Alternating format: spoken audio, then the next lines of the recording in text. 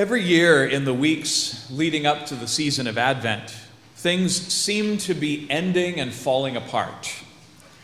Running through all of our readings today is a sense of urgency and a sense of this is it, now is the time, be careful, but coupled with a strong wish to reassure. We hear Paul's words to the Thessalonians, who have formed a joyful Christian community. One assumption of the early church was that since Jesus had risen from the dead, the end of the world must be near. I imagine the people were so overwhelmed by this unprecedented divine action that they felt there must not be much history left. Paul counsels the Thessalonians not to worry about the end of the world, but just to continue to live joyously and generously with everyone. And it's just as well, because Paul and all the other evangelists were mistaken. 2,000 years later, the universe continues to unfold.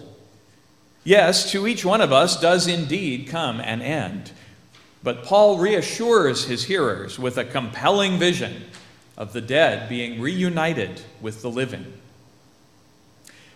In the past 200 years or so, many Christians have tried to conflate Paul's vision with other Bible passages and create a blow-by-blow account of what will happen when the world ends. Completely missing Paul's point, by the way, which was not to worry about such things. Meanwhile, in Matthew's Gospel, Jesus is in the final days of his earthly life, and he is also trying to communicate an urgent message. Keep awake, therefore, for you know neither the day nor the hour. What were the earliest Christians waiting for?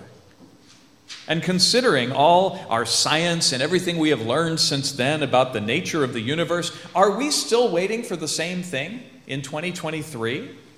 It's a fair question. But in every generation, we ask, right along with the Thessalonians, if Christ has risen and has destroyed death, why are people still dying?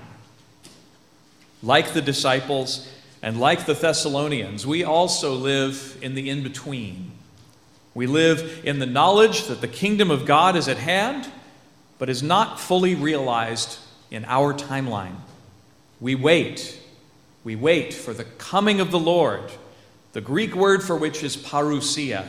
It's the same word that would have been used to describe the ceremonial arrival of a king, or, as in today's parable from Jesus, the ceremonial arrival of a bridegroom. Jesus tells a story of 10 bridesmaids who have been invited to this wedding banquet. But it's a strange story. A little bit of cultural background is helpful. The bridesmaids are waiting at the home of the bride's family, as was traditional. But the party will take place at the home of the groom. Momentarily, or so they believe, the groom will arrive to pick up the wedding party, who will escort the happy newlyweds by lamplight to the groom's house and to a grand banquet. But the groom still hasn't shown up. Where on earth is he? In the bridegroom's late arrival, we catch the anxiety of the early Christians of Matthew's community, waiting for Jesus to come back and set the world right. What's taking him so long? Ever since, we in the church have been the bridesmaids. Can we really be blamed for dozing off after 2,000 years? And then we have to figure out what to make of the distinction between the wise and foolish bridesmaids. Well, 5 of these girls have brought extra oil for their lamps. They are prepared for a long wait. Episcopal priest and author Robert Farrar Capon describes these girls as dragging along giant Clorox bottles full of lamp oil. He also imagines them to be a gaggle of giggly 14-year-olds. Now, in what world do 5 out of 10 teenagers plan ahead so painstakingly? Yet these over-prepared bridesmaids are vindicated as the wise ones in the parable.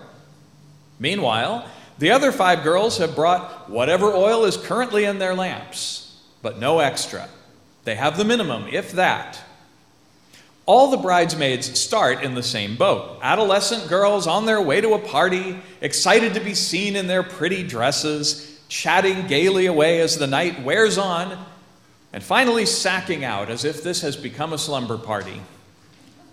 Are they concerned about when the bridegroom will arrive? Maybe, or maybe they're just enjoying each other's company. But when the foolish girls realize they will not have enough oil left for the procession itself, the whole reason they're in the wedding party to begin with, the wise girls refuse to share their own oil, for there might not be enough, and at least some of the girls need to process, right? So they send their friends away to buy more. Will the girls find somewhere in ancient Judea a 24-hour convenience store ready to sell them lamp oil at midnight? We never find out. But either way, the foolish bridesmaids miss the procession completely. And when they finally make it to the groom's house and ask to be let in, they hear the chilling words, "I do not know you." None of the girls is punished for having fallen asleep. They all fell asleep. And nobody is punished for not having enough oil, at least not directly. But it's like starting on a business trip and realizing you have left the laptop at home that contains your presentation, and then you miss your plane in order to get the laptop. Or like realizing you don't have bus fare and then leaving the bus stop to get change just before the bus arrives. If you're not there when the bus comes, nothing else matters. If you miss your plane, you don't get to do any presentation, no matter how ill-prepared. Time waits for no girl. But what were they doing earlier in the day? Getting dressed up, getting their hair and nails done. Sure, all of them wanted to look really fetching. But 5 of the girls stopped and realized, I have a job to do at this party. I am one of those who are escorting the bride and groom to their home. If I don't have enough oil for my lamp, there's no point in my even being here. Perhaps the other 5 girls merely thought, I can't wait to be seen at this party. Maybe that one boy will be there. Oh, I hope so. He's so cute. And what's wrong with that? It's not like these girls have been terribly irresponsible. Who would expect to need more oil? The groom's arrival was supposed to be imminent. Theologian Jürgen Moltmann pointed out that eschatology, that is the theology of the end of all things, is not so much about endings, but beginnings. Even so, to each one of us does indeed come an end. The hour of the party will arrive, but in this moment, right now, we have time to decide whom we will serve. We have time to decide whether and how we will get ready. Life is a series of closing doors. But the closing of doors is what gives shape to the lives we live. No matter how many things we wind up not having time to do, we are privileged to get to do so much. Life is, to some degree, about preparing for death without feeling defeated by it. About preparing our lamps for the inevitable moment when we must step out into the darkness in the hope of processing to a big party. So maybe the oil has something to do with how we choose to spend our time while we wait for Christ's return. Whether we mean some slam-bang cosmic ending, as some believe, or merely our own individual deaths. Our call from Christ is to love freely and without reservation. Are we practicing? Are we developing the disciplines of patience and forbearance and mercy and forgiveness that mature love cannot flourish without? To be sure, it's not our works that save us. We have all received our invitations to the wedding banquet. The host wants us all there, every one of us. But when we get there, will we find that we're able to perform the functions we're asked to perform? And if the bridegroom arrives and does find us unprepared, well, will we face him and admit to our failure? Or will we forget how loving and insistent that original invitation was? Will we scramble at the last second to make ourselves worthy for the banquet all on our own? And after yet another round of pig-headed insistence on self-reliance, finally come crawling back and beg to be let in? In so doing, we would demonstrate that we haven't learned a thing about love or forgiveness, because we don't even recognize our own need for it. So we can imagine the host saying, "I don't even recognize you." And so the question I want to ask today is this: what would have happened if the 5 unprepared girls had not left to buy more oil? Maybe, just maybe, if they had been willing to admit embarrassed defeat, the best man would have said to one of the groomsmen, "Hey, get these girls some oil. They can't process like this." It may even be that the one wise thing those 5 wise bridesmaids actually did was not to have the giant Clorox bottles full of oil, but just to be there when the procession left.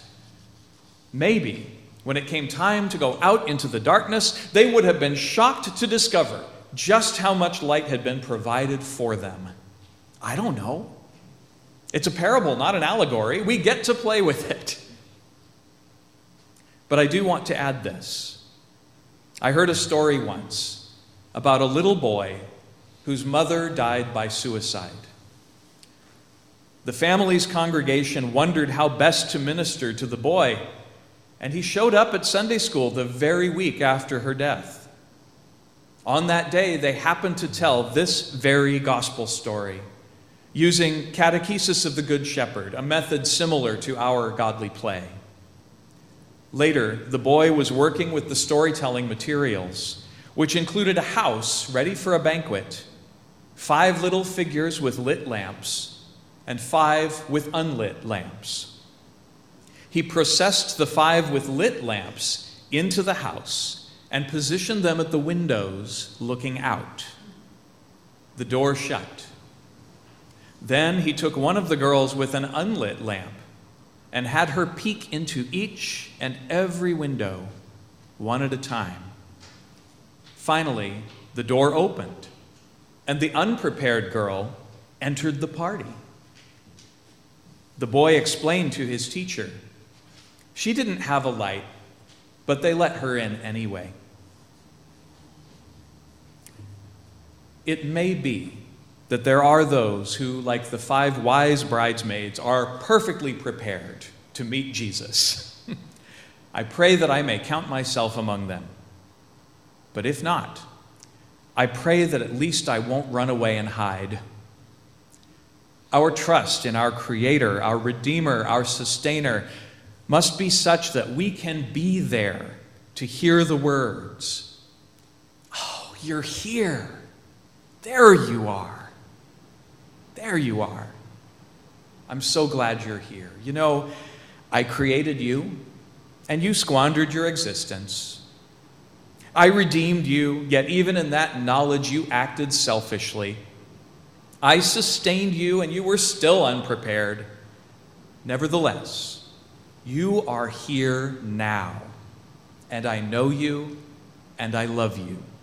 Please, please come in. Please join the eternal party. It won't be the same without you." Amen.